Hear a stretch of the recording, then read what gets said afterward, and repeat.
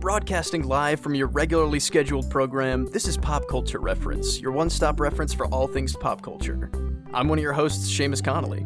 And I'm Garrett Strother, back finally from my long hiatus of being off. I just graduated from my undergrad. I moved, which is why my audio quality is so bad right now. I'm still figuring out exactly how to inhabit this space and record in this space. So lots of big life changes, very exciting stuff. And I'm sorry that it's impacted our ability to be on the airwaves, but we're back. We're back to our weekly episodes. Hopefully, I think we should be able to maintain that schedule once again. And I'm really excited to catch up on some of the things that we haven't talked about over the last few weeks. Yeah, me too, man. I think I teased it a little bit on the cutting room floor. If you folks want to go back and see our little fun behind the scenes in between mini-sode drops, you can hear a little bit of that. But I'm really excited that we're finally gonna dive into the multiverse today, my man. Me as well. And I think we're not going to do news this week, is what we've been talking about, just because there's been so much building up, and we can't possibly keep track of, let alone talk about, all of the things that have happened since our Northman episode a few weeks back. And I definitely want to touch on some of that stuff as it unfolds. I just don't know what's going to be the most relevant to our listeners. So if there's anything that has happened over the last few weeks that you want to hear us talk about, you want us to give our takes on, or you think is relevant to things that we've talked about in the past, or things that maybe are coming up in future episodes, go ahead and tweet us at PCR_podcast. Send us an email at popculturereferencepod@gmail.com. Let us know what pieces of news you want to hear us talk about that we haven't talked about since the Northman. Yeah, I'd be really interested to hear what folks are thinking, because like we were discussing, we remember absolutely nothing that happened. Somehow we're just in the next full episode, and we're going to have to definitely catch up. But guarantee there's going to be some good news coming up next week that'll remind us of some stuff we missed. We'll circle back around to all the important stuff that is still coming out with more news. Definitely. But I think it's time to move on very quickly to our main segment, which is, of course, Doctor Strange in the Multiverse of Madness. This week's main segment is Sam Raimi's Doctor Strange in the Multiverse of Madness. And this is one that we've had in our back pocket for a good couple weeks now, and I at least hope a lot of people have had the chance to go out and see it at this point. So I'm definitely excited to get into the nitty-gritty with it, because even me and you together, we haven't really delved deep into this one, even though we went to the theater to see it together. Yeah, I mean, I think that's because, and if we're just talking, right, our general impressions of the film, that I think while there was definitely a lot of Sam Raimi in it, and there was a lot of really interesting directorial choices, formal choices, it looks better than most Marvel films do.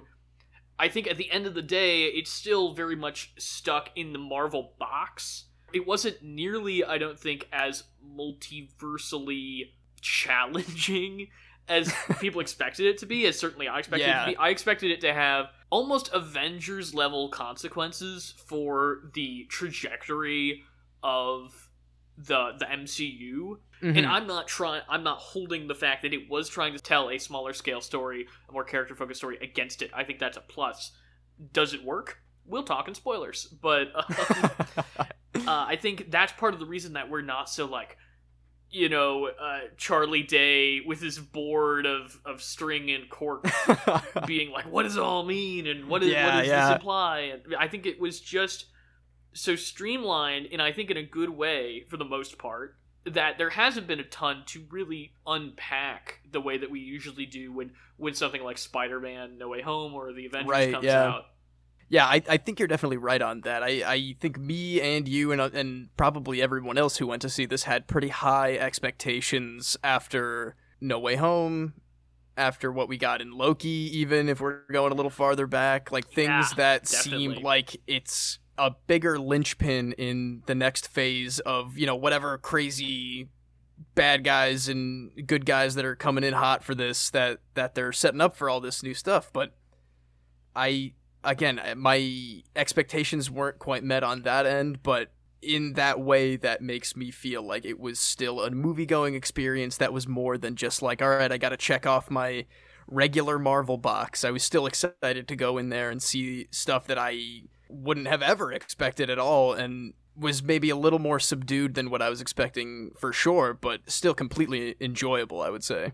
And that kind of like Marvel roteness, that kind of obligation, I think that's a feeling we should come back to in spoilers. Because I think there are two ways to look at this movie, and I think they're both valid forms of criticism that the movie is asking us to look at it as, at face value, which is what you and I generally prefer to do anyway. Mm-hmm. Because I don't really care, for the most part, about this cinematic universe world-building stuff. I care about the story. But then there is also the way to look at it as just its own movie, and I think that's definitely the way Raimi was looking at it when he came into this, was we're making our own film with our own story. It's taking from the rest of the cinematic universe. It's leading into new things, but he's entirely focused, I think, on like what he's doing in the moment, which I really like, and I think we should talk about that more broadly, the distinction between those two things and that disconnect between those two things, when we can talk more fully in spoilers. But overall, I did enjoy this movie. I liked it.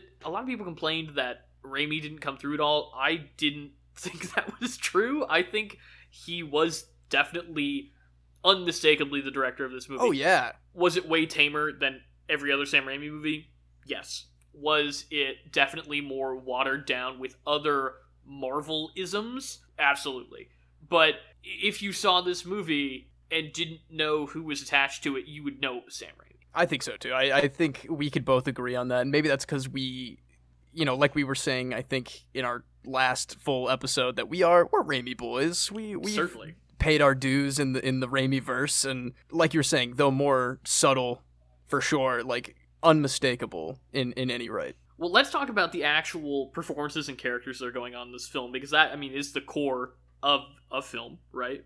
It's Doctor Strange and the Multiverse of Madness. I think Cumberbatch is doing a fine job, as ever. I just don't really connect with Strange on a character level, I don't think. I don't think it's Benedict Cumberbatch's fault. I think the writing on him is consistent and fine. I don't really like him as a character. I don't necessarily think we're supposed to be honest. Yeah, I've always seen him as a little more boring Tony Stark, I guess, or a little less funny Tony Stark. I like his his powers are what draw me in, truly, like the wizard powers, but at that point I'm just there for Wong at that point. It's like he's got the powers and he's likable as hell and great. That's the thing. It's the gallery surrounding Strange that's really interesting. I like Mordo. I think Mordo's a cool character. Oh yeah, totally. Wong is obviously our boy. He's in everything now, which is a really interesting. Like, he made the joke, I think, on Twitter, the actor who plays Wong, whose name is Benedict Wong. Yes. Yes. Of course. How could I forget that? And he was like, we're in phase Wong or something. And I was like, kinda, yeah. I think he might be the new, like, truly, no jokes, he really is the new Nick Fury at this point. He's like connecting the dots here until we come together. I think they're gonna Coulson him in the next Avengers movie. I will be so upset if that is true. Wait, Coulson him as in like kill him off and then bring him back later with zero consequences? Well, I don't think they're gonna do that because also that's not canon anymore. The Agents of S.H.I.E.L.D. is not part of the mainline canon they're like now. Sprinkling that into like Endgame or whatever. Oh no, that was Agent Carter. My bad. Yes, Agent Carter is still maybe kind of somewhat in the universe, or at least the old universe, the way it was before Captain America redid it. Wait, so am I crazy, or has Coulson not been back in the MCU at all? No, Coulson, the only thing he's back in is Agents of S.H.I.E.L.D., and that's completely not in the continuity anymore. So truly, I have Mandela affected him into, like, at least a couple Thor movies or something. Yeah, I don't know. What? How did we get here? I don't know.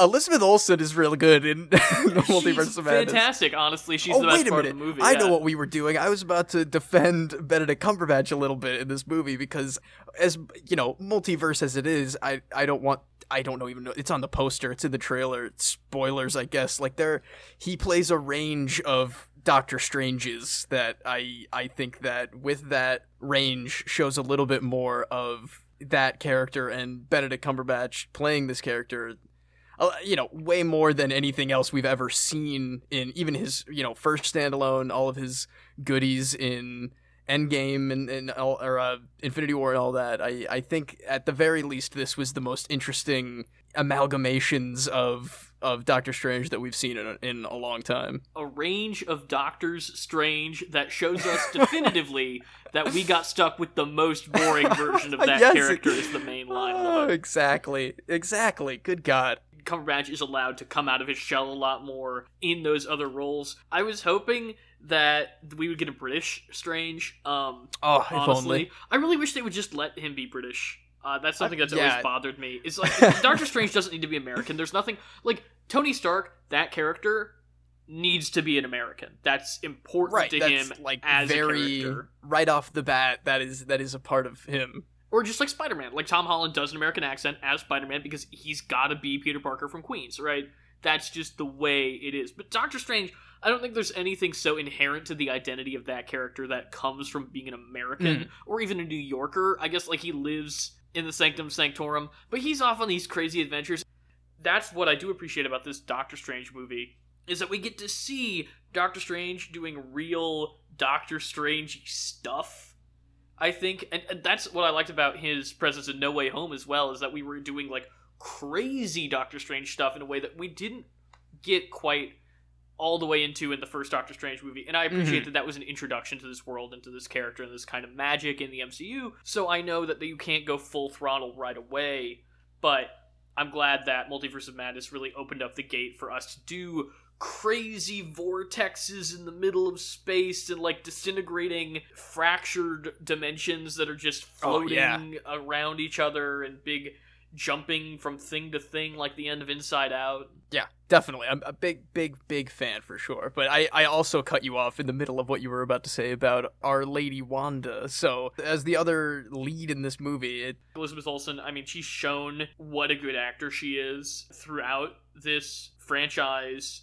I talked a lot when we covered WandaVision, which I go back and listen to those episodes if you're interested. I don't think that Scarlet Witch is a consistently or interestingly written character really at all. And I didn't like WandaVision, but I do think that Elizabeth Olsen is fantastic in WandaVision, and I think she's even better in this, because I think the writing of her character in this is much more compelling, even if it's not necessarily as consistent with where she left off at the end of WandaVision, which is something we should talk about in spoilers. Does that matter? Who's to say? We'll definitely dig into a lot more of that, WandaVision connection stuff there, because lots of things to expound on in just a little bit for sure. But I agree, she knocks it out of the park. She's very compelling. I've always been a big fan of her just absolutely insane hand movements. She keeps that up great. I think she's lovely. And, of course, America Chavez, the character played by Xochitl Gomez, she is doing a good job. She's doing her thing. I imagine another endless puzzle piece for the Young Avengers coming together. And, while this was definitely Doctor Strange's movie, I would say good setup for the future of this character, I would say. I really liked... Maybe even, again, just like Doctor Strange's magic, just her powers, just how it looks and feels on screen is just very interesting and not really what I guess I didn't know what to expect from this character, but, because, I obviously have never read the part of the comics with her in it, if she is in any of the newer comics, but, I thought she was pretty good. I agree, and I think the last kind of jewel in the crown here is Rachel McAdams, who always does a great job in whatever she's in. She was only in the first Doctor Strange, right? She hasn't been in any of the team-up movies? I don't believe so. I think she was in What If, I think, but... Oh, yeah, she was, definitely. But this is the first time that I felt like she and Doctor Strange have had chemistry, which is really good and important, probably, to have in a movie that is so centered around them. It's their relationship. It starts... Obviously, the very first scene is about their relationship and what they mean to each other. And especially given what we saw in What If, that doesn't really tie into this movie the way I expected it to. Yeah, we'll get into that too in spoilers. Yeah, I think that they do have an interesting relationship, and I wish that there was more for Rachel McAdams to kind of do. But what she is given, she does well with. And I think that the way I'm kind of having to pause and Jeff Goldblum my way around spoiler points mean that we just need to go right on in. I think so too. This movie, while enjoyable, is an absolute jumbled mess. It's madness. It's madness in a different way than I expected, but madness nonetheless. First spoiler point, let's talk about Wanda and the fact that the title Multiverse of Madness has less to do with the madness of the multiverse and than the madness of Wanda, right? That's how I take the title. I think that's a pretty good way to take that too. I mean, they try very briefly for a little twist intro of her character. You know, it's revealed very swiftly that she is the main antagonist of this movie. We were discussing a little bit of the end of WandaVision. I didn't imagine the next time we would see her would be sending interdimensional tentacle monsters to assassinate a 15-year-old girl, but, you know. But frankly, this works way better for me than what happened at the end of WandaVision, because she is a villain. What she does in WandaVision is evil, and that, I mean, literally, you have, is it Monica Rambeau is the younger one, or, yeah, right? Yes, Mm-hmm. At the end of that series, you have Monica Rambeau being like, they'll never understand what you gave up for them, Wanda. It's like, you enslaved them! It was actual physical torture for, I mean, I don't remember how long, but a long time. That's a long time. Hundreds, if not thousands of people, not to mention the fact that, as we see in this movie, hey, you know how your mom died of cancer, and that was a big part of WandaVision, and that was like a whole thing, and like maybe there's a multiverse where your mom didn't die of cancer. What if Wanda crushed her with a giant statue after you did all the stuff to help her? Ooh, man. WandaVision doesn't work for me at all, and I was very vocal about that on this show, but I like the way that this character is kind of springboarded off of, okay, she's obsessed with her kids, she wants her kids back. That is part of what is going on in WandaVision, right? Is that she does care so much about these imaginary children that she's willing to do heinous, evil things. Yeah, like actual interdimensional war crime type stuff. Taking that core concept of how far is this woman willing to go for these fake children, in extrapolating that into the main antagonist of a film, that worked gangbusters for me. I think the villain is doing a real good job. Totally. I think it's really disturbing, a lot of the avenues they go through with her, the desperation, a lot of what I liked in the alternate Doctor Strange characters that we see is that, like, super compromised, corrupted motivations that are, a lot more compelling for being introduced to this. I mean, like you said, she is a villain, like, for sure, but this is the first time we really see her go off the deep end with her villainy, and it's definitely working for me a lot. And I like that as we go through the different multiverses and as she becomes more and more unhinged, more and more crazed, Raimi shoots her like a horror villain. Oh my god, yeah. When she gets the giant slash of blood across her face and her, like, matted hair, and Elizabeth Olsen, again, praising her physical acting, she can make her eyes go very, very wide, and I think she's very good at that. There's a scene where America Chavez, one of the versions of Rachel McAdams, and Doctor Strange are trying to get away from her in one of the dimensions. They're in, like, this tunnel. And I wasn't scared. It wasn't scary, I wouldn't say. But it was tense. I was actually tense during that sequence about, like, where is she gonna come from? She's this living embodiment of wrath. Super powerful, almost unlimited power. I'm not doing Palpatine, but I know you're thinking I did it Seamus. I did it in my head for myself. Thank you very much. But that she's unstoppable. It's hopeless. How on earth are you ever going to get to her? And I think they do a really good job of really raising the stakes of how dangerous she is. And I wish that the things that she was threatening, which we should talk about, are things that I cared about more. Right on, man. I just also want to quickly praise that hallway scene real quick. The way, again, that Raimi is turning her into this absolute frightening sight to see, and she's almost got like a Terminator, It Follows kind of, like you were saying, unstoppable. You can put as many barriers in the way as you want. You can go down the Nostromo tunnel and lock every airlock door, but that thing's coming for you. And ultimately in that scene and a few really good other key scenes where she is, very close to them, the horror comes through. The jump scare, like there are a few actual jump scares where it felt like they were fulfilling a lot of the horror promises that came forward. I will say I maybe wish they went harder in that direction. I mean, Totally. Obviously they couldn't. Disney was going to put the kibosh on that when Raimi's like putting like practical gore effects in this Geysers Marvel of movie. blood.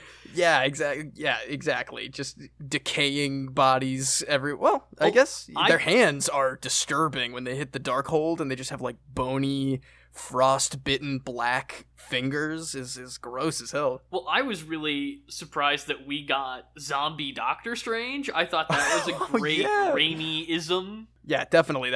It's again not the zombies I was expecting. Actually, it's neither of the. I was expecting two different kinds of zombies, and I got neither of them. But still, very fun. It was giving me that like intensified, like jacked up, steroided Weekend at Bernie's style showdown at the temple at the end. Is very, very fun. Again, I come back to that sequence is built around two relationships that Strange has that are being threatened during that climax, which are his relationship with America and his relationship with Christine, Rachel McAdams' character. Mm-hmm. I just do not think they put anywhere near enough work into making me care about his relationship with America Chavez. I did not buy... There's this question over and over again throughout the film because we see another Doctor Strange willing to do it. Is Strange going to sacrifice America Chavez's life so that he can protect the multiverse, right? Is the life of one worth the lives of millions? The power that she possesses, this multiversal tear power that Wanda covets, so that she can get to her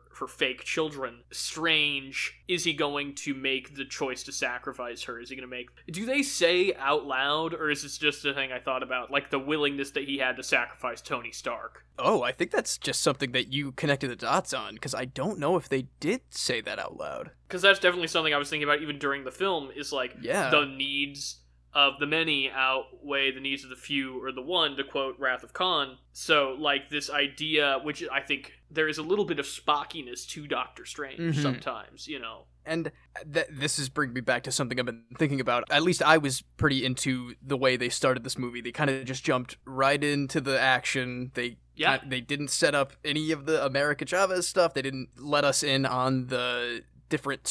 he looks different. Doctor Strange looks different. And, we saw the subtitled version, and he has a different name, kind of subtly different name. But I almost wish they took that extra time to focus on her jumping around to a few different Doctor Stranges who consistently let her down before she stumbles on our boy in the Prime Universe. But I also wish our boy in the Prime Universe got to spend more time with her, because I think again, they do this thing where they split his attention between her and Christine, and you can only get one of those core character relationships. You only get one in a movie like this, and the one that works better, unfortunately, is the one that's less important to the actual plot of the movie, which is Christine. And also, if you want to see a better version of the way that his relationship with Christine in this movie is handled, watch the episode of Lost, The Constant. You can watch it in a vacuum. I don't think you need to know anything about Lost if you just jump in. Again, you've been begging me to watch Lost forever, and I want to, but maybe that would just be an interesting experiment to do for myself before I dive really into it. But if you're gonna watch Lost, watch Lost. Okay, fair enough. But if you don't have any interest in watching Lost, just watch The Constant, because it would be a great 40-minute short film. Right on. Okay. Just very slight tangent to say, even the relationship with Christine, while stronger than the relationship with America Chavez, suffers from the fact that just not enough attention is paid to it. Ultimately, this is a superhero movie, so it's about the big battles, and I think the big battles in this movie are way more compelling and way more coherently structured than anything we've seen from Marvel in a really long time. The fact that Raimi is using these wide shots with very basic, like, left to right or right to left movement to keep track of where the geography is. He doesn't quick cut. He doesn't move the camera around in a bunch of impossible CGI ways. It's shot like his Spider-Man action is shot. This is definitely a very big, exciting moment in this movie. The fight between our version of Wanda and the Illuminati. Whoa! Ooh, yeah. Yeah. big, wide, open space in their big, weird headquarters to have this crazy fight of characters that we were just thrown at us out of nowhere. I mean, I guess we knew about at least Patrick Stewart. But we didn't know which version it was, to be fair. We didn't know. That's true. Love his weird yellow wheelchair. Yeah. Love that thing. I don't know. I guess that's what, from like the 80s comics? 90s, and the 90s cartoon, which is, I mean, they yes, play of course. the X-Men theme when he comes in. They goes, da-da-da-da-da-da-da. I can get on board with this, even though I don't really care about the X-Men. I do like that cartoon. I love the X-Men, even though I very rarely watched that. I hate that I say I love the X-Men and I've only ever seen the live-action ones that are half very bad. I watched some of the cartoon when I was a kid. It would be on, like, the WB or whatever. Oh yeah, Kids WB, hell yeah. You know, between like Looney Tunes and King of Queens when it would switch to adult programming. Hey man, you gotta fit a couple episodes of Yu-Gi-Oh in there that are completely out of order and make no sense. I liked the inclusion of him, I guess. It didn't really do anything for me, and it seems kind of sad to me that Logan seemed like such a nice send-off for Patrick Stewart's version of... I mean, I know it wasn't the X-Men universe version, the Fox version of Professor X, but it still seemed like that was such a nice send-off for that character, and I'm like, this was just kind of whatever. Yeah, it's a little extra... I mean, how many years ago was Logan at this point, though? I was... Like 5 or 6, yeah. Maybe? Like 2017, I would think. Though I do agree with you. I think that it's all the fan service. I mean, I felt like there was almost a bigger reaction for what's his name, the quiet guy. Oh, Black Bolt from the Inhumans. Yeah, he was fun. I'd never heard of him in my entire life, but I dig his powers. I'll say I think most people, when they would dive in to talk about this movie, would talk about the Illuminati sequence first, because you were talking about it's all about the fan service, and it is just like, they're like, okay, Sam Raimi, you need to have a scene that's fan service. And he was like, okay, here we go. Before we talk about the big one, we already talked about Professor X, we talked about Black Bolt, we've got Captain Carter. Yes, from What If. Though not the What If, I don't think, Captain Carter. Oh no, I mean, maybe, I don't think they can. I don't know. I don't understand. In a little bit, we're gonna get into the multiversal BS. And I was gonna say, because they do go through some animated multiverses in this movie, so that implies to me that the What If episodes are set in universes that are animated, right? That is how I would take that. I suppose that would be the way to take it.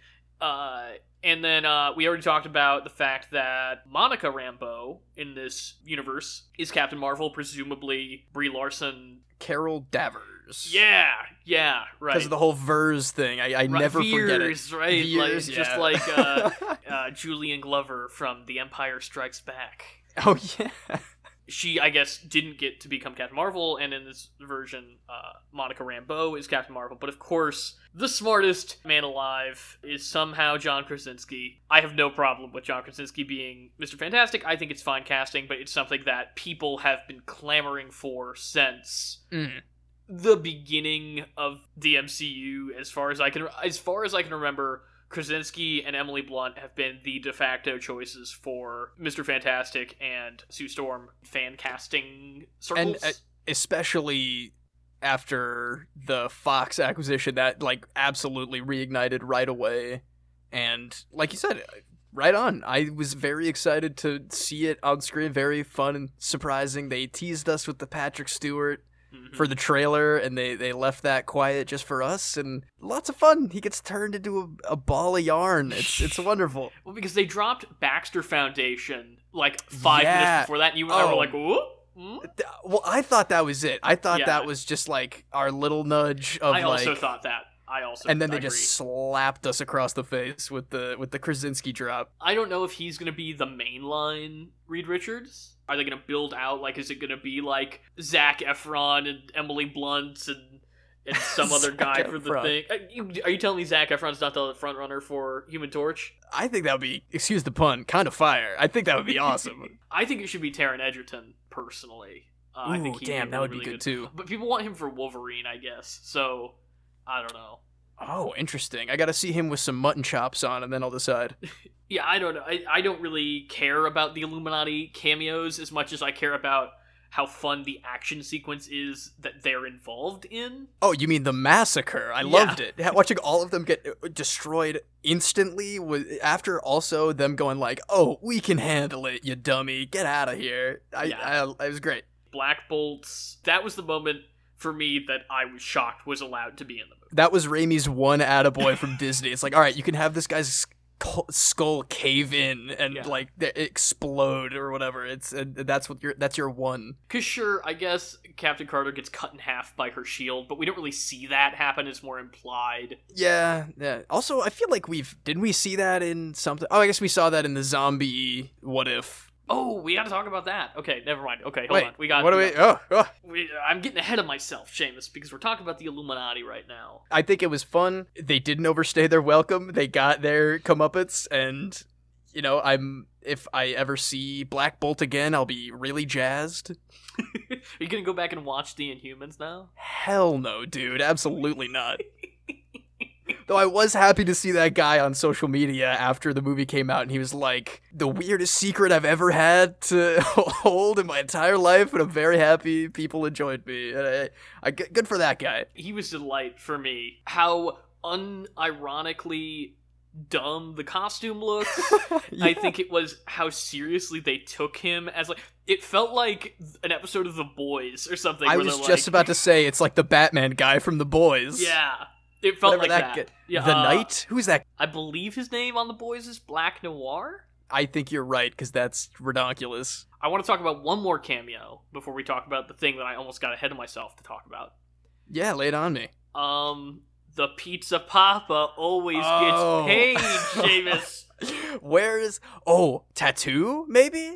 That's pretty fun. Because I was about to say t-shirt, but then I'm like, why not just go all out? Maybe one of the stupidest and most satisfying end credit scenes I've ever seen in the history of the MCU. And I'm sure people were so mad because I'm sure they were expecting, Doctor Strange to find Reed Richards in his timeline or something, or not timeline, the multiverse, whatever. Whatever. Yeah, so something like that. But I thought that was even better than the Spider-Man Homecoming end credits joke. It's just perfect.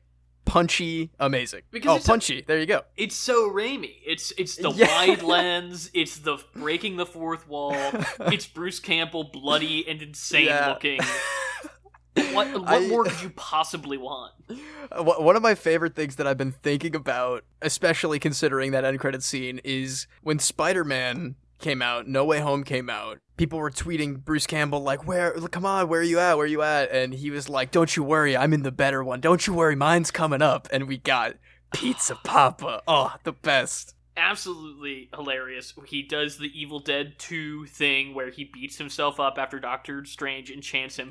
Which, again, Doctor Strange is such a jerk. No, yeah, what a jerk. He walks away and nonchalantly lets out, he's going to beat himself bloody for weeks. And that is his punishment for asking to be paid for the food that he's serving. The Pizza Papa always gets paid.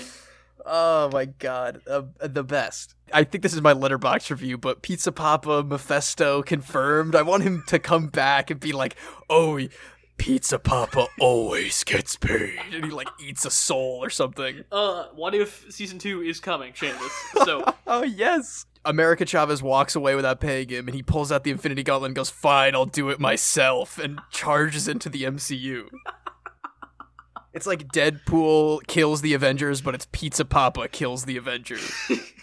Honestly, Pizza Papa showing up in Deadpool 3, I'd be all about that. Yo, yes. Should we talk about the multiversal stuff now, the inconsistencies in what we have on our plate? I think we should wait, because I want to talk about this point first, and I think that will help us talk later. Okay, which is, sure. There is no Loki in this movie. There is no Loki in this movie. A really, really, really broad topic. I think this might be exactly what I was about to get into anyway, so we should, So, I have been very frustrated, vocally, on this podcast, about how I feel like the episodes and seasons of these Marvel series. Just like the Star Wars series have become, with the exception of Obi-Wan, I'm enjoying that so far. That it's a build-up to a payoff that never comes. That it's just like kind of spinning its wheels with these kind of mundane action sequences. Then they drop a cliffhanger at the end of an episode, and then you come back next week and it's like, oh, well, that was a crazy cliffhanger that got resolved immediately, and now we're going to spin our wheels for another episode until we can do another cliffhanger.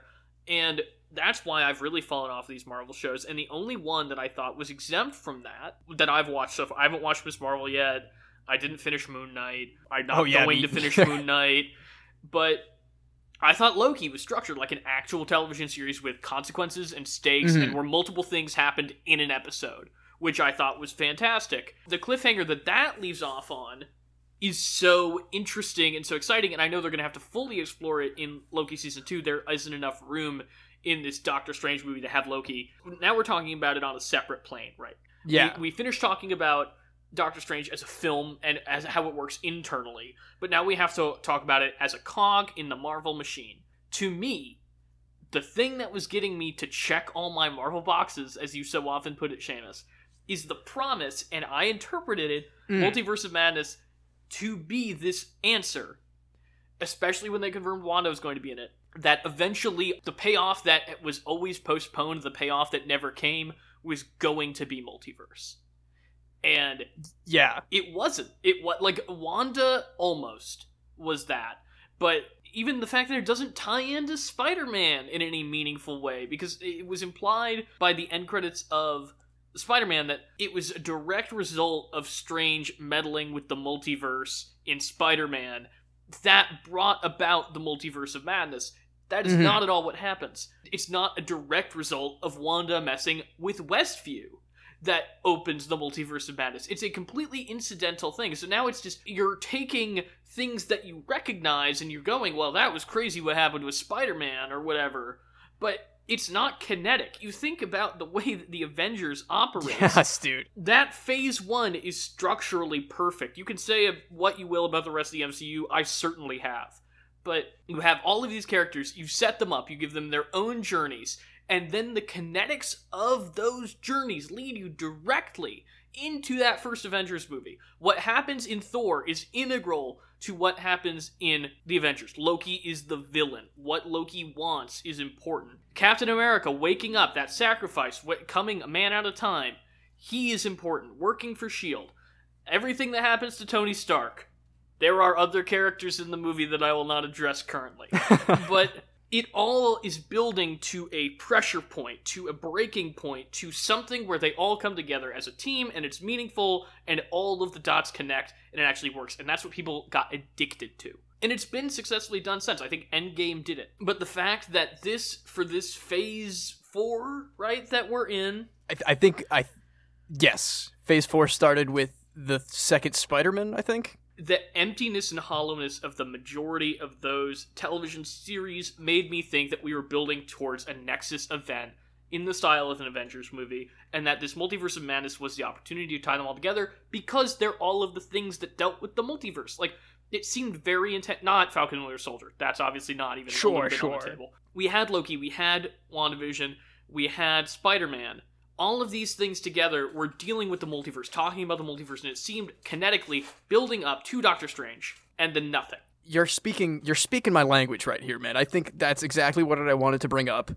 It feels like we've got Loki, we've got Spider-Man, we've got WandaVision, we've got What If. I know about What If, yeah. We have our problems with What If, but definitively in each one, and even in this newest, in Doctor Strange, we are setting up multiverses, timeline differentiations, all this different stuff that now feels like they are so separated. Loki didn't do anything in Spider-Man. Spider-Man didn't do anything in What If. What If didn't do anything in in Doctor Strange. And now, if we're gonna try to eventually move them into one idea, we've got the TVA that's not doing anything else. We've got Doctor Strange's spell. We've got the Watcher, who I swear to God I thought was going to be in this movie. And now we have all this new stuff with America Chavez, and it feels so separated that I can't even tell if something like the TVA and the timelines and all the Kang multiverse, multi-timeline stuff even matters to something like America Chavez and her powers at all. Because Kang is, I guess, in Ant-Man and the Wasp, but then it's going to be a completely different version of Kang, and it's not going to tie into Loki at all, and then we're just going to be in the same... We talked a lot about Marvel fatigue on this show. Weirdly enough, we're always talking about it. Strange, how strange. and I know that we just got done saying we don't really care about the fact that Strange was focused on a story. I wish the story had been better. Mm. But I would prefer them trying to tell a character-driven story than deal with all the fan service and deal with all the connections and everything else. But when we talk about Marvel as a whole, I'm getting to the point where, honestly, this movie is a little bit my breaking point. Even though I really liked I liked it and I enjoyed it, and No Way Home I liked and enjoyed, I don't see that nexus point anymore. I don't see the place where this starts to matter. I thought this was the place where things mattered, and I don't want to wade through another several years of Act 2 before things pay off. I just don't care about watching the shows anymore. I don't care about watching the spin-offs anymore, except for the ones that I want to watch, the ones that I care about. Right. I haven't watched Eternals yet. I barely watched Shang-Chi. Hey, I'll still defend Shang-Chi. And I will disagree with you. I love Awkwafina. I love Simu Liu. Wong. Obviously. Of course, Tony the man Leung. himself. Is Michelle Yeoh in that movie? Am I crazy? She's at the end, right? She's in, like, the fake Kamar-Taj place. Oh, also, the siege of Kamar-Taj in this movie was good. We didn't talk about that. Oh, hell yeah. Again, lots of praise for the fun, magical action. Big fan of that. But I just don't care. Nothing feels like it matters in this universe anymore. And I think Sam Raimi's Spider-Man, he wasn't trying to do 1,000 things for the next 10 years of a franchise. He was telling his story the way he wanted to tell it, in a way that has shaped superhero movies forever. And he did this movie with Disney's intentions being to, do exactly what we're talking about here. We're tired. We feel like, the wheels of the MCU machine are just spinning at this point, and we're becoming so uninterested. And he made this movie that we both genuinely enjoy, but because of these expectations of what the MCU has become and what we are planning for in its future, it is to the detriment of this movie ultimately, because we feel those wheels spinning and nothing happening. While we're sitting there enjoying Doctor Strange 2, the Sam Raimi movie, we're also being like, what are we doing here in the grand scheme of,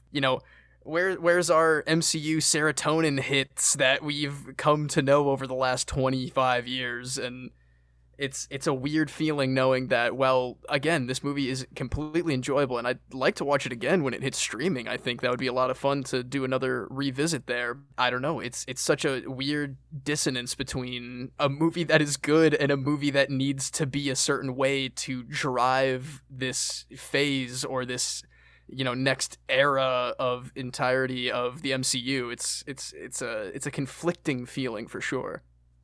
That's incredibly well put, Seamus. Oh, thank you, incredibly well put. Thank you, sir. You talk about those serotonin hits, right? Mm-hmm.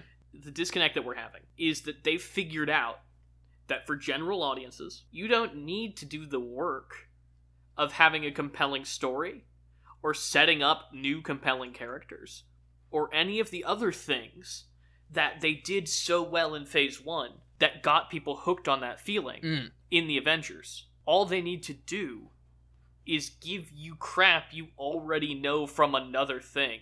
Yeah. And so they figured out that they can turn every movie into an Avengers-level hype event by just being like, hey, spoilers for No Way Home, Tobey Maguire's in this one. Yeah, pretty much. And then same thing with Doctor Strange. Hey, guess what? Patrick Stewart's in this one. Mr. Fantastic's in this one. It's not about building up those characters to then cross them over.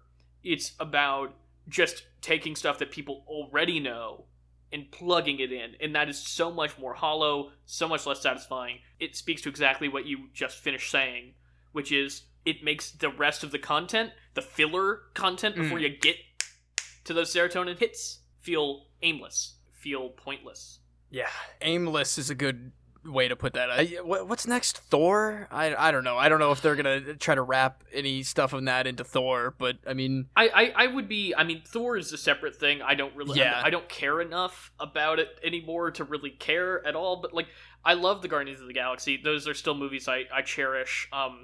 Thor Ragnarok I enjoyed quite a lot, and that is partially because it's its own story. It's doing its own thing. It's not super preoccupied with tying into anything else. exactly. And frankly, Taika Waititi was better able to operate within the confines of Marvel to produce the thing that he was trying to produce. I understand that there were a lot more pressures on Raimi probably than there were on Waititi. Raimi had all of the pressures that we are talking about right now to contend with from producers, whereas I think Taika Waititi was like, they were like, make a good Thor movie. I don't think he had to really do very much. That's true. And I would also definitely say Waititi probably got a pretty good start on that, considering I think he had a pretty clean slate with what Thor was doing, because he was gone at that point. He wasn't in Ultron, and he had been disappeared since Thor 2? Yeah, since Age of Ultron. Or Age of Ultron, rather. He's like, I gotta go figure out this Ragnarok business. Right, and yeah. It's nothing, in Age of Ultron, it's nothing like what happens in the movie. They just, it's a clean slate, exactly. They just let him they were just like, say, hey, this is what it is. Exactly. It was like you have to end with Thanos' ship coming, because that's what we need to do, but just, have a journey. But this one, of course, like you were saying, it was so much more loaded with the hype fuel and the expectations between all of the, new stuff and the unending constant premieres on Disney Plus. And I feel for what the production of this must have been like. I'm sure it was a struggle in its own way to get it to the point that it was in the enjoyable way that it turned out. But man, I'm sure it was a struggle. That's why I give so much credit to the fact that it is coherent and fun and enjoyable, and it feels like a Sam Raimi movie. And that's all I went into this expecting or wanting, because I'm so low expectation-wise on what Marvel is actually going to give me from a satisfying story. That's exactly. not forgiving its shortcomings necessarily, but it is an acknowledgement. It offers, an explanation, not an excuse, rather. Precisely. I hope Raimi, he's been away for a long... Drag Me to Hell was his last movie, I think, in 2008. When was that? Maybe? Jeez. I'm glad he's back. I missed him. I love him. We've talked about Spider-Man 2 so many times on the show, and someday we'll actually cover it. I was gonna say, one day we'll really... That's episode 150. That's a special. He knows how to make a really good superhero movie, and there are moments in this of true heroism. I love, we didn't even talk about, he has a focus on bystanders in a way that the MCU never has. Strange is saving people, and you focus on it just like Spider-Man saves people in those Spider-Man movies. I'm talking mostly about the big squid sequence with Wong at the very beginning. I liked that. Right, yeah. We really saw that, the havoc it was causing in New York and the impact it was at. It's not like buildings are being destroyed. I don't care about that. It's like real individual people that Raimi focuses in on, hones in on, and then you see how Strange interacts with them and how Wong interacts with them and how their trajectories are changed because of that. Yeah, I would totally agree with that. Again, wish I would have seen it more. This is maybe one of the only Marvel movies that I would say could have been a little longer. It almost felt like they were kind of rushing through some parts, and it's insane for me to even say that, because I remember, the runtime on this one was like an hour 45 or something like that? Hour 49? There's no way this isn't over 2 hours. Are you 2 hours sure? And 6 minutes. Yeah. 2 hours, 6 minutes. Yeah, I remember seeing that and being like... 2.5 hours, I think. Yeah, totally. Definitely. Again, that's us being little Raimi boys. We just want more of what he would actually do with the free reign. But I enjoyed what we got. Do you think he would ever do another one? Do you think that was just his little peek back into Hollywood and he's going to go do his own goodies now? Or do you think he'll come back? I am still holding out for Spider-Man 4. I really, Me too. really want them to do Spider-Man 4. Honestly, with what we have in the MCU now, we are closer than ever in history, besides that really sad tweet about 2011 being when Spider-Man 4 was going to come out. Yeah, I want him to come back, and I want him to do a swan song, a proper finale where he gets to do what he wants to do and doesn't have all the villains he's expected to shoehorn in, and just, I don't think it'll ever happen. Everything has to be a cinematic universe now, everything has to tie into everything else, and we have to hit the merch, and we have to hit the fan service, and we have to hit everything. But if Raimi was allowed to come back and do the Spider-Man 4 he wants, to do and not have any obligations to anything else. That's what I want. I don't want him to come back and do anything else, frankly. I want him to make what he wants to make. I hope that he got a really nice paycheck out of this, and I hope that he uses that to make films that he wants to make. I suspect that might be the case, but I guess we'll hear about it in the next couple of years and 100% do whatever it is for the show. My only final thought is that I think maybe this timelines and multiverses would have been a little more salvaged in terms of cohesion between these projects if Pizza Papa looked into the camera and then we saw a TVA doorway open up in the distance behind him. Cut to black. I think that would have been the only perfect way to just sneak it in there, you know? Just make it a little connected. But well, I mean, I don't want to get into it. I think we're done with our conversation. I think we're done here. That mid-credit scene with Charlize Theron dressed as like one of the Eternals or something meant nothing to me. Yeah. And I don't care, and I wish that Owen Wilson opened up a portal. He's like, Doctor Strange! I have this guy Loki. He says he knows you. So perfect. Just another check in the column for why we should write for major Hollywood studios. All you high-powered producers who are tuning in weekly, please contact us. I think we should move on to our pop culture reference this week. Please. For today's pop culture reference, we're going to be talking about fake shemps.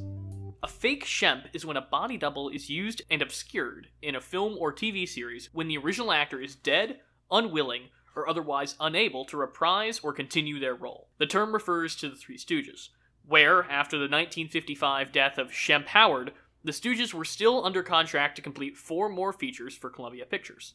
In order to complete these films, another actor stepped in, dressed as Shemp, usually playing away from camera or in some other way obscured. Hence, a fake Shemp. A similar technique was used for the character of George McFly in Back to the Future Part 2, after a deal could not be reached for Crispin Glover to reprise the role. Glover consequently sued the production since they did not have the rights to his likeness, leading to the clauses in Screen Actors Guild contracts going forward banning the practice without permission. The term fake Shemp itself was originally coined by the director of this week's main segment, Sam Raimi. The production of Raimi's first feature, The Evil Dead, was so grueling that many of the actors quit before filming wrapped, meaning that these characters were filled by body doubles for the remainder of the shoot. The body doubles were credited as fake Shemps. Raimi has kept this up for many of his films, including a cameo at the end of Darkman being credited as Final Shemp. I'm a huge fan of The Evil Dead, and I guess maybe I was watching it pretty young, but I couldn't even tell when I was watching that original one back then. I would probably, it would be a little more obvious now when we go and rewatch it later together, but pretty solid work. I guess he coined the term, so he's going to be pretty damn good at it. That's what I was going to say. I think Raimi uniquely is hyper aware of the way that those are usually shot. So not only is he good at obscuring and hiding when he's using fake Shemps, I think he and Campbell like to pick out in those Stooges movies when it's a fake Shemp and when it's old footage of Shemp. He's uniquely qualified, I think, to really find innovative and new ways to incorporate those. But should we move on to our Save the Rec Center? Let's do it. Now it's time to Save the Rec Center, where we give you our weekly recommendations. Garrett, what do you got this week? Seamus, I've already personally recommended this movie to you, but I feel like it is so good, I've got to spread the gospel. This week on Netflix, I watched the Indian blockbuster film that is taking the international box office by storm, RRR, which I feel like we might almost cover for the show, so I don't want to get too into a lot of the trivia behind it or the minutia, but it is a 3-hour Tollywood, not Bollywood, Tollywood epic. I've never seen another film like it that I can even compare it to for you. It's a story of the unbreakable bond between two friends who are caught on different sides of colonial India, where the British are occupying India, and it is an incredible, heartfelt, super exciting journey that is very much worth your time. Like, just sitting in my room alone, fist pumping in the air, screaming, really hyped up. Frankly, you could almost watch it without subtitles, I feel like.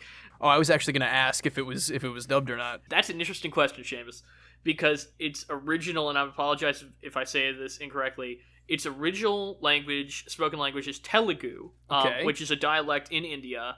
Though there is English spoken in the film. Alison Doody from Last Crusade is in the movie. Oh, actually, no way. and other English actors you would recognize. And that's not dubbed over, but the rest of the Telugu dialogue in the Netflix version is dubbed over in Hindi. Oh. I don't know why that is, but if you go to see it in a movie theater, it's my understanding, like if you can find a theater near you that's playing it, which I know the Oriental here in Milwaukee did a one-night only engagement of it. What? Uh-huh. Damn, if only we knew. I was out of town, Ah, unfortunately, and also we've been very busy little boys. I don't think we probably would have Yeah, made the that's time true. regardless. Again, it's so well visually told and so coherently told. You should watch it with subtitles. I'm not saying you shouldn't watch it with subtitles, but I think it's a testament to how engaging and how well constructed it is that I feel like so much of the visual storytelling, it's an action film. It really, when it boils down to it. You texted me while you were watching it that you were like, the title card just dropped like 45 minutes in, and that's all I need to know about this movie. I love it. That is all you need to know about this movie. And let me tell you, that time to the 40-minute mark flies, brother. It flies. Ooh, man. All right. I'm absolutely pumped. I was already gonna watch this on your recommendation, but maybe I wanna watch it with you just for you to do the wave with me on your couch when things get crazy. I would love to watch this with people. So, yeah, I would love that. Oh, Fritz didn't watch it, did he? No, he didn't watch it yet. So our buddy Fritz, he Ooh. might be down, I think. Right on, right on. Well, you've sold me. I'm sure you've sold a lot of other people too. I hope so. Please go watch it. It's on Netflix right now. Go check it out. What do you have, Seamus? I got so wrapped up with RRR that I forgot to tee you. You were just thinking about the gunfights. I truly was. Actually, no, weirdly not. Weirdly, No? not a lot of gunplay, which is part of the thing that's so Oh, exciting about it. I think. That interesting. That okay. Doubling down, man. Let's watch it. But you, what do you have? Yes, What's your rec center? my rec center this week. On our little hiatus, I was fortunate enough to go to the Oriental in Milwaukee. Again, a little shout out. And I got to see the new British horror film Men. And Yo. I gotta tell you, big fan. It's a smaller scale than a lot of the stuff I've been seeing lately, but it was so refreshing. It gave me a lot of Mother vibes, which I am also a huge fan of that movie as well. You can see it from the poster of this movie. The metaphors that they're going for are not the most subtle. It's about feminism, and it's about abusive relationships, and it's about, healing after those kinds of traumatic abusive relationships. And obviously, for horror to be a genre so steeped in feminist and gendered ways of going about this kind of storytelling, it just fits right into what you need to be extra spooked and to, get a very good, solid story and message out of it as well. Like I said, the metaphors around everything, not super subtle. I mean, same thing with Mother, though. I mean, you don't have to be too lost in what they're trying to tell you. When you're really in it and you're getting just horrified by some of the most disgusting things I've seen in an indie horror movie in a long, long time, it works incredibly well. Go in not knowing a ton about it. It's definitely really trippy and weird, but again, that's exactly the kind of horror movie I love. I walked out of that theater just raving about it, looked at my phone just to spot what people were talking about, and it's got like such inappropriate middling reviews. I think it is a really solid piece of work, and I would recommend anybody to go see it, despite the polarizing stuff. I guess that's a good thing. If it's kind of in the middle, it's a lot of people are not loving it and a lot of people are loving it, is what I've seen, and I'm definitely falling on the side of loving it. So definitely go give that one a shot. Well, Alex Garland is a filmmaker I'm incredibly fond of, and I was very curious about what you were going to say because I knew you went to see this. I had heard the divisive reviews. Alex Garland has never been the most subtle filmmaker. I think his most subtle film is somehow Annihilation, which is,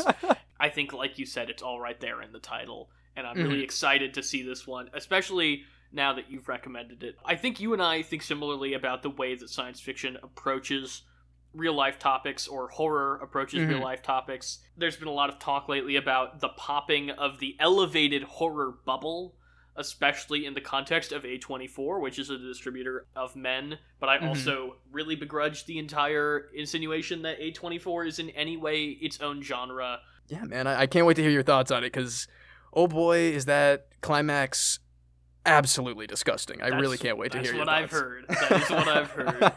I think that wraps us up for our triumphant return from our involuntary hiatus. Season 5, baby, or 6, who knows? Who knows? I don't know. I think we stopped keeping track of seasons or anything resembling that a long time ago. I think we've done Pop Culture Reference The New Class like 4 times. I hope not. What if we just bring in 2 new people to replace us? And if you want to reach the show about becoming a member of the New Class, email us at popculturereferencepod@gmail.com.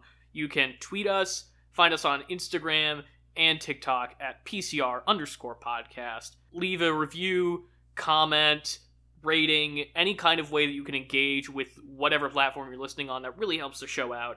And we haven't, actually, the 2 of us discussed this just quite yet, but I believe next week we're talking about Top Gun Maverick. We're not doing Nightmare Alley anymore? I thought that was slated. All right, we'll push it again a week. The Oscars could wait, all right? Nothing excited to happen there. We're good. Do you think Top Gun Maverick next week, though? I don't want to get too far into it now, but baby boy, we're in the danger zone. Ooh, man. I cannot wait to talk about that with you next week, Seamus. Adios, amigos.